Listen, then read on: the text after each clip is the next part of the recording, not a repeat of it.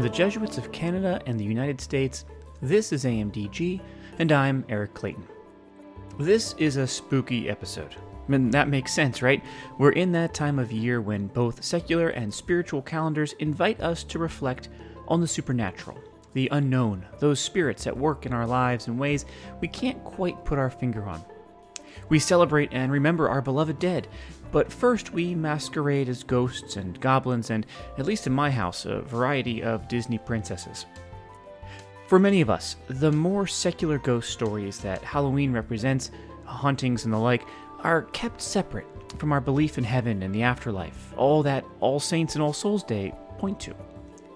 But for our guest today, Gary Jansen, Director for New Products and Acquisitions at Loyola Press and author of the book Holy Ghosts, or How a Not-So-Good Catholic Boy Became a Believer in Things That Go Bump in the Night, ghosts, spirits, souls, and the afterlife all come together in his own story and his own faith. A number of years ago, he found himself living in a real haunted house.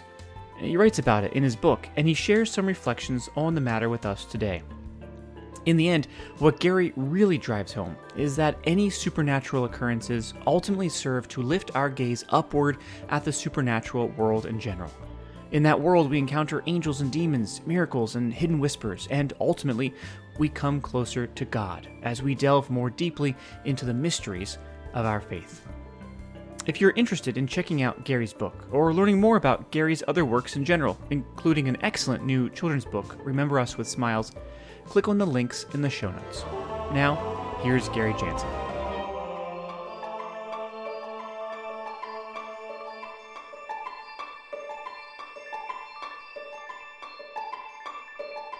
Gary Jansen, welcome back to AMDG. We're so glad to have you with us. Eric, good morning. Good to see you again, buddy. Yeah, always a pleasure. So we are in what I think the technical term is spooky season. And so, seeing as it's as we're real close to Halloween, and then we have All Saints and All Souls Day, and these times when we celebrate those who have gone before us. We wanted to have you on because you've written a whole book on ghosts. So I want you to share your reflections because I think you have some really powerful reflections on both the supernatural and ghosts and all these kind of spooky things, as well as how do we pair that with our faith, our Catholic faith. And so let's just start by defining our terms. When we say supernatural, what are we talking about? What makes up the supernatural world from your knowledge and experience? Sure. It's a multi-layered definition, right? So when we talk supernatural within the church, we're really talking about those things that exclusively God, can do, that, the miraculous, right? Or being able to, whatever's within God's jurisdiction, right? That's not within our jurisdiction. I would say would be supernatural. You have the miracles, right? You have the Eucharist, right? That's a supernatural event that happens. You have the resurrection. That's a supernatural event. So within our church, that's, those are some examples. When I'm talking about the supernatural, a lot of times I am looking toward that, but I'm also talking about angels and demons and ghosts, all this stuff that I kind of loved or came to love within the last 10, 15 years, and really interested because I feel like a lot of times the stories about ghosts and angels and demons, they point to a higher reality. And sometimes I feel like even within our own church, we can get very materialistic. Not necessarily that we're focusing on material things like money or things like that, but that we sometimes forget that our religion is based on supernatural event, right? I mean, the resurrection is a supernatural event. When we go to Mass every week, the Eucharist is a supernatural event. And I mean, one of the reasons why I wanted to write Holy Ghost was, one, it was a memoir about kind of a haunting that I experienced between 2007 and 2008, but also at the time, this is 13 years ago, I guess, I felt like, the church is kind of losing, in a very general way, was losing some of that. It was distancing itself from its supernatural origins, right? And its supernatural roots. And so we look at, something like the Eucharistic revival today, and we see it as, I think that was something that I was feeling, 13 years ago, was that, wait a minute, people don't believe that this is a supernatural event when we have the Eucharist, right? People they think it's a symbol, right? They don't think that there's really something special that's going on when we're at Mass. And so this book blends, and it's my favorite book that I've ever written. It blends, talk about God and the supernatural, but also like looks at things like ghosts and demons and basically the small supernatural history of religion and faith. So give us a sense of, again, like some of the experiences that you write about in that book that really got you into, personal experience of the supernatural. Yeah. So, in 2007, a few days after my wife miscarried, we started experiencing like strange events, like in the house. And this was a home we were living in for about 6 years. And it was actually the home that I actually grew up in. And like strange things had happened when I was a kid growing up in the house. But I had a dad who was a materialist and like a mom who was like a visionary. Like she literally she predicted things, right? She would be that person that sometimes we have in families, right? Who knows when things are going to happen. And it's just odd. And I kind of wrote that all off. But in 2007, after that kind of like traumatic time, weird things started happening in the house. We started seeing things. We started feeling things that we had never felt before in the house. There were strange electrical anomalies. Describe a sensation of feeling things, because you write about it so vividly in this book. And honestly, like now, like I'm like, oh, am I feeling ghosts? Like, because like I'm like, it's just a specific way you describe it that I feel like, I don't know, listeners would have a good sense. Yeah, sure. So, the event that really like kicked it off was I went to my son's room to get a pair of socks, right? So my son was about 4 years old, and he was with my wife downstairs. My wife was, sad, and she was just, like holding him, and he didn't have any socks on. And so I went upstairs to go get socks. So I walk into my son's room, and it was dark, and there was, but I felt like there was something in the room, like someone was there. And every once in a while, you might have a feeling like you're being stared at or something like that. And that's what it felt like. But I'm looking around and I don't see anything. And the house is still, except for my family down there. But as I turn to like walk out, this weird, and I describe it like as if someone had like an electric glove that just like ran up my back. And it wasn't the chills, and it wasn't like some kind of like I didn't step on an electrical wire, but it was just something so odd that I had never felt before in my entire life. And this thing was just like that, like running down my back. And I was like, what the heck was that? And I'm looking around, and then I quickly, because I have ADHD, it went away, and I quickly forgot about it. I went downstairs, gave my wife the socks. And I probably never would have remembered it, except when I went into his room the next day, it happened again. And then it continued to happen in that room. And then my son's like, electric like cars would turn on in the middle of the night.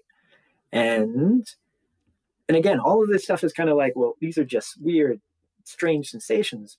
And that's just an anomaly. I'm sure there's something wrong with the batteries or something. But then things just started stacking and stacking and stacking. And we'd see these weird shadows. And so things like that just started happening in the house and lasted for about a year. So what did you do? I mean, I have a list of things, like weird things that have happened, things that turn on in the night that shouldn't have turned on. So what, without like spoiling the book, obviously, because we want folks to read it, but what was the steps that you took? Like, how do you begin to say something greater than me is happening here, and I need some answers?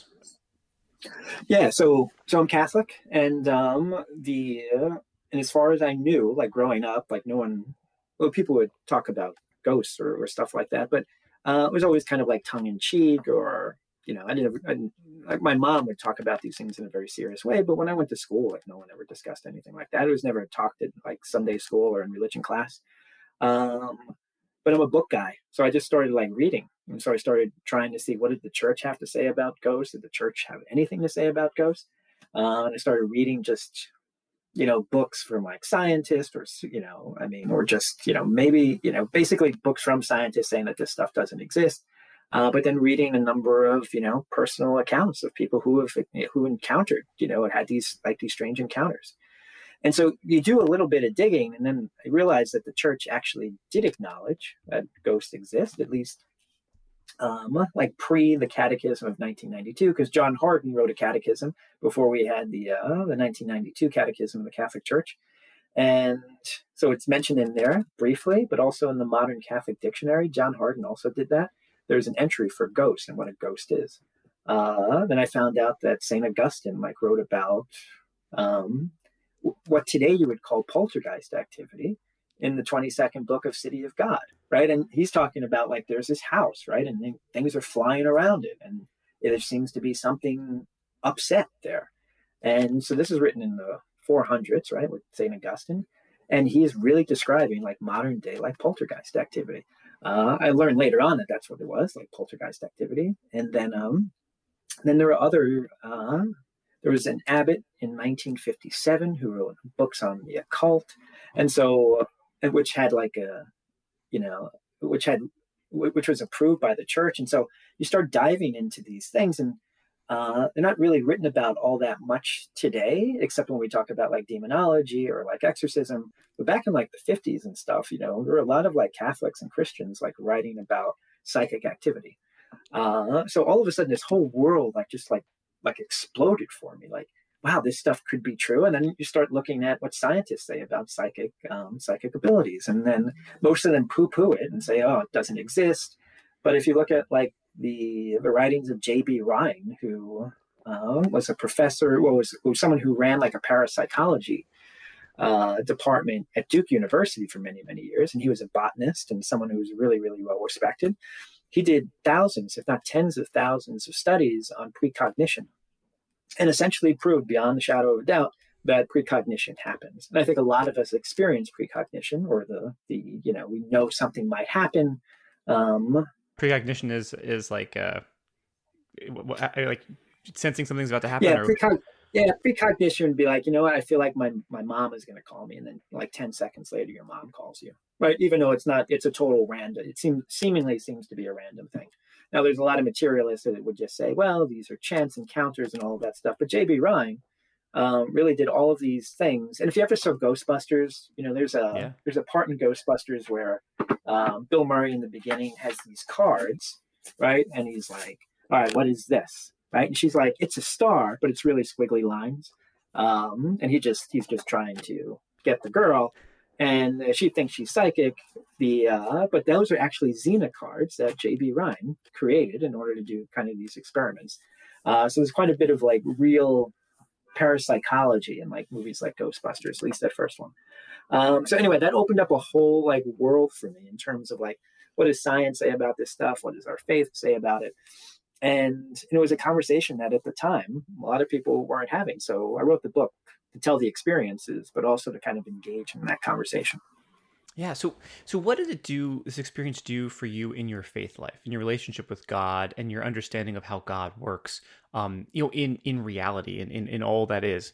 What, because you were also in that moment in your life kind of going deeper into your own faith life, right? And obviously this was on the heels of kind of a very traumatic experience for your family. So how did all these things come together? So I've been on my spiritual journey for well over 20 years, and reading the mystics before all this stuff happened, and really being interested in that mystical experience. Right before all this stuff happened, I was praying the most and meditating the most that I had ever done before in my entire life. Really, I would get up early in the morning and spend a full hour, an hour and a half sometimes, just in meditation, in prayer. And this was something that I hypothesized before I started doing this, that we live in a chattering world. We live in a world where it's so noisy all the time that if God was speaking to us, we wouldn't be able to hear God because, well, there's so much noise going on, right? But that was a point in my life where I had gotten so quiet and so still that I felt like my awareness had somehow changed, and that looking back, do these things happen to us as people more often than we would think? Is there an invisible world that influences us, tries to communicate with us all the time? But we're just so noisy. We're so noisy. We have so much going on. But it was in those deep moments where I felt really like sensitive to stuff. And I have no answers on whether or not that had anything to do with it. My gut tells me that yeah, it did. That because I had entered this like place of like stillness and was carrying it with me, I became much more sensitive to the things, to possibly the invisible world that surrounds us, and that includes like the world of angels, demons, and spirits. I love, I think it was in the introduction, or at least in one of the opening chapters of your book, you describe, you compare like the spiritual world around us to, I think like just like the inner workings of the human body. Like it's all kind of going on. And if you really sit in stillness as you're describing, you can kind of get a sense of that, but you really don't pay attention to that in your normal day, and yet it's affecting how you live, like whether or not your body is working as it should. And I loved that parallel, because it just sounded right. Like that once you pay attention to something, do you see it more? Do you experience and understand it more?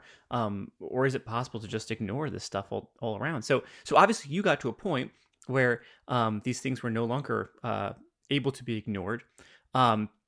And so what was the solution? Because I know that your house had history to it, and obviously, there's this, you didn't want the electric shock going up down your back, all hours of the day. So what, I know folks think of like exorcisms, right? But how did you go about, bringing peace to the spirits here at you, or however you might say it?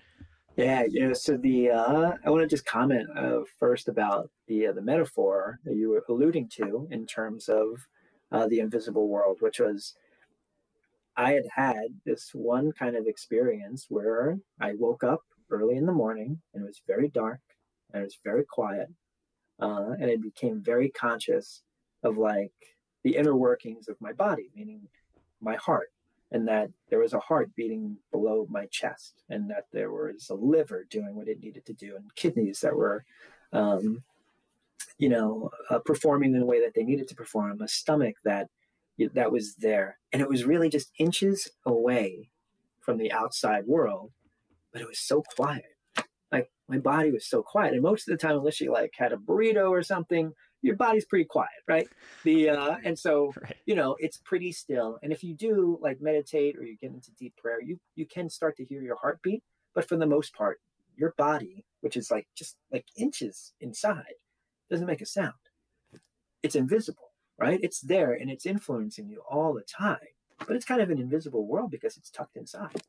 And so that made me think, well, maybe this invisible world of like, and as a Catholic, you believe there is an invisible world, right? We believe in all that's visible and invisible.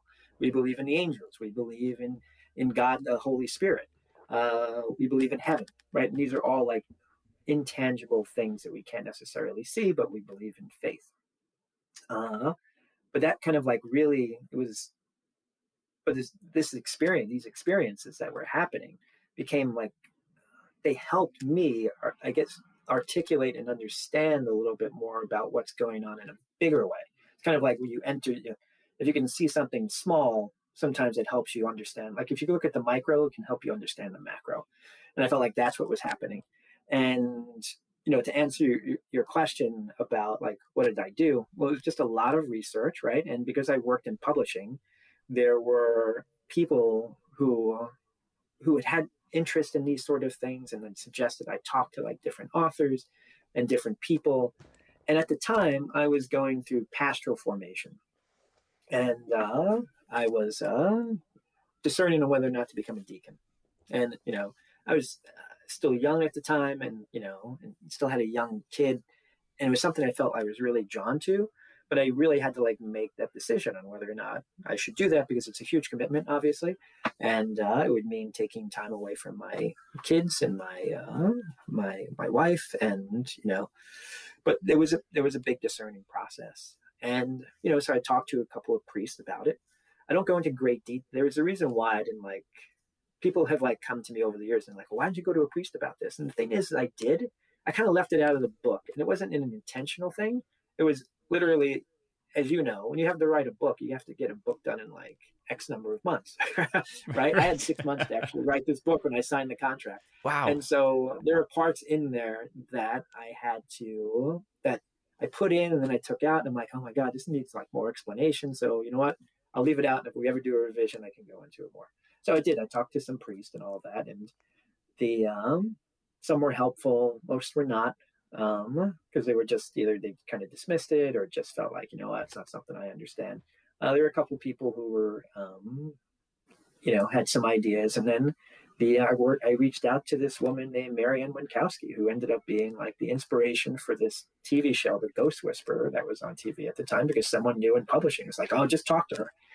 So I spoke to her, and she was able to kind of like reveal things about like my house and about things that were going on that she should not have like had any kind of like interest in.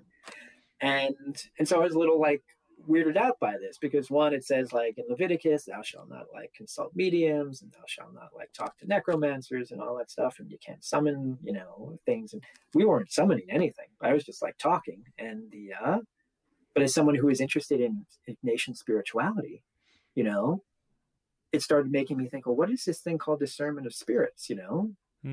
It's kind of explained like, oh, it's knowing what right from wrong. But Ignatius also talks about like the dark spirit and the good spirit, right? And so couldn't that also include like ghosts? Couldn't they be involved in here somehow? Maybe there's a whole spiritual realm that we don't really know about.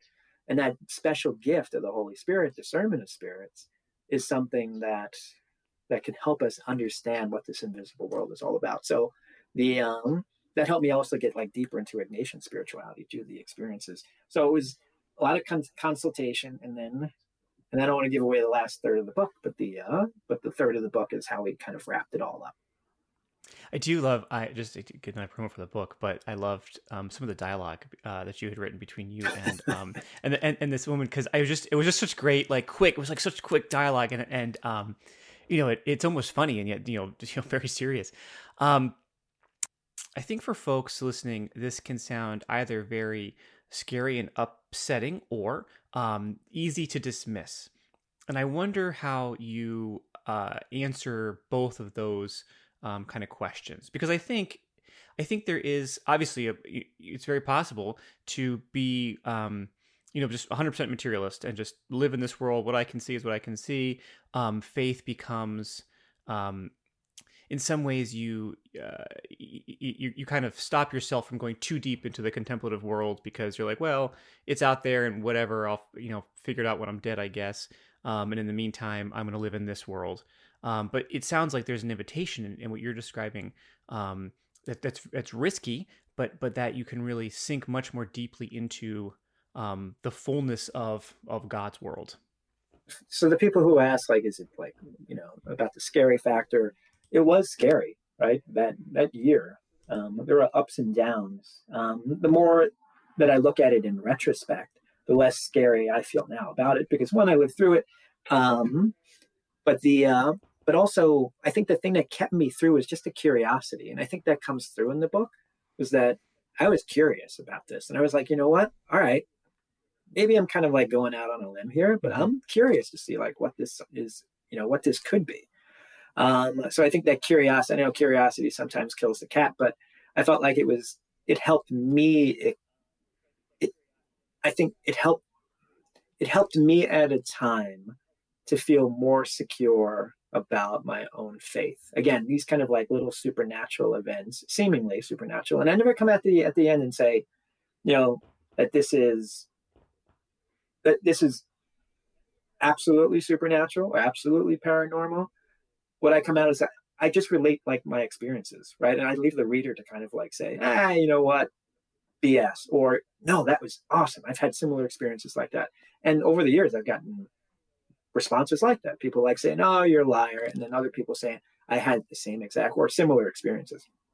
And then for people who just kind of like dismiss it, I just don't care. I mean, I'm not asking anyone to kind of like believe. And a lot of people have dismissed it over the years, but so there's really not a ton of like, there is some scientific experiments that have been done, and the results that we have that suggest that things like ESP exist. And again, coming back to J.B. Rhine, but also like more current people like Dean Radin at the Noetics Institute on the West Coast. There's a whole group of people, but they created the Noetics Institute, which was to look into psychic phenomena. So, but in terms of like ghosts and all that stuff, there's no scientific evidence. Things could be always altered, angelic encounters too. I mean, and a lot of times the church will like poo-poo a lot of things too that they hear, because they think people are delusional. But, what we lack in like is like scientific evidence. We have abundant in historical evidence. There are stories that go back thousands of years of people having these encounters, these experiences, not just in not just in Europe, but in Asia and the United States. Obviously the United States wasn't around 2,000 years ago, but more recently, but we just have all of this wealth of historical experience, and that counts for something, right? So whatever it is, which we're not 100% sure what it is, people do have these experiences, and it is an experiential thing. If you haven't experienced it, if you haven't experienced the weirdness or the strange, bumps that happen in the night, you might not believe it. But there's plenty of people out there who have, and maybe it's overactive imaginations, or maybe we're misunderstanding like what we're actually experiencing. So for me, I leave the question open. And to this day too, I'll ask my wife, and I'm so glad I did write the book, because I'll ask my wife, I'm like, did that really happen? She's like, no, it really did happen. I have to go back to her, because sometimes I'm thinking, well, am I just misremembering? She's like, no, that really happened. And did I write fiction or was this nonfiction? Yeah. And, she's like, no, man, that happened. One of the threads I want to pull on a little bit more is just kind of how this impacted your family life. When you go through tough times, I think you're always kind of like on the razor's edge, right? And because it could go either way. It could either things could fall apart, or things could get stronger, right? So, and I think that's, one of the reasons why a traumatic experience can be so traumatic, because we don't know like where that will lead us, right? Sometimes, someone could go through a miscarriage, or a couple could go through a miscarriage, and it brings them closer together. Other times it could really like tear them apart. And so it was really fortunate that I think, that event actually kind of drew us closer. And I think overall, I think the work that I do is always about trying to increase awareness. Because I think the more aware we are of the world and the people around us, the better the world can be. And I think that's what, Jesus asked us to do, right? When he's talking about the Beatitudes, or just trying to teach us, when he teaches us about, the rich man and Lazarus, which is kind of a ghost story if you go back and take a look at that. And it's probably a story that influenced Charles Dickens when he's writing like the ultimate ghost story, right? A Christmas Carol. But that we have this. There are these times where the more aware we are, I think the better the world is, and I think if you're going to mass, it's supposed to increase your awareness. My son is going to be confirmed tomorrow. That's about awareness, and about increasing our awareness about what his life can be once he's confirmed in spirit. And so that's why prayer and meditation are so important, and an ability to just be still. And because those prayer and meditation are tools, right, to help us get us to a place of greater awareness. And the more that we can become aware that God exists in all things, right, which is a very Ignatian point, look for God everywhere, seek God everywhere. Ignatius is saying, hey, increase your awareness. So I think the experiences help to increase my awareness, my wife's awareness. My son was a little too young to remember things, so he has like glimpses of things that he kind of like remembers when he was younger. But I think that, again, that small experience of the supernatural, I think, makes us more aware of the big S in the supernatural, meaning how God works in our lives, and to be really aware of that. I like that. Last question. As we approach All Souls Day, what does this experience of supernatural mean for you, and perhaps what can it mean for all of us as we approach, again, kind of come out of spooky season and land in kind of a All Saints, All Souls, and a time of gratitude.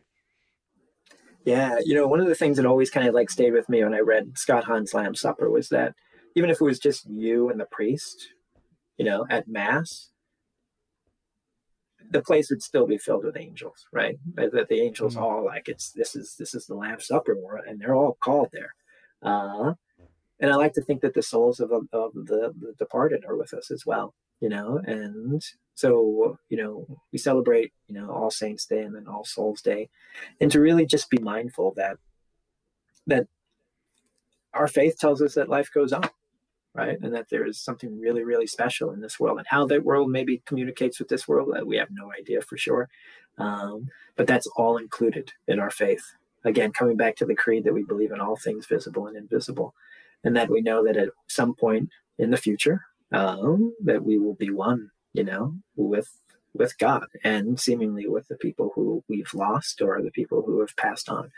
How that works, no idea, but it'll be interesting, to find out when it happens. Yeah.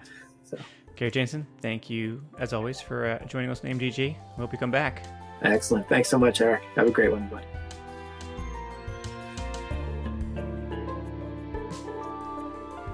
AMDG is a production of the Jesuit Conference of Canada and the United States, and recorded at our headquarters in Washington, D.C., and occasionally in my basement.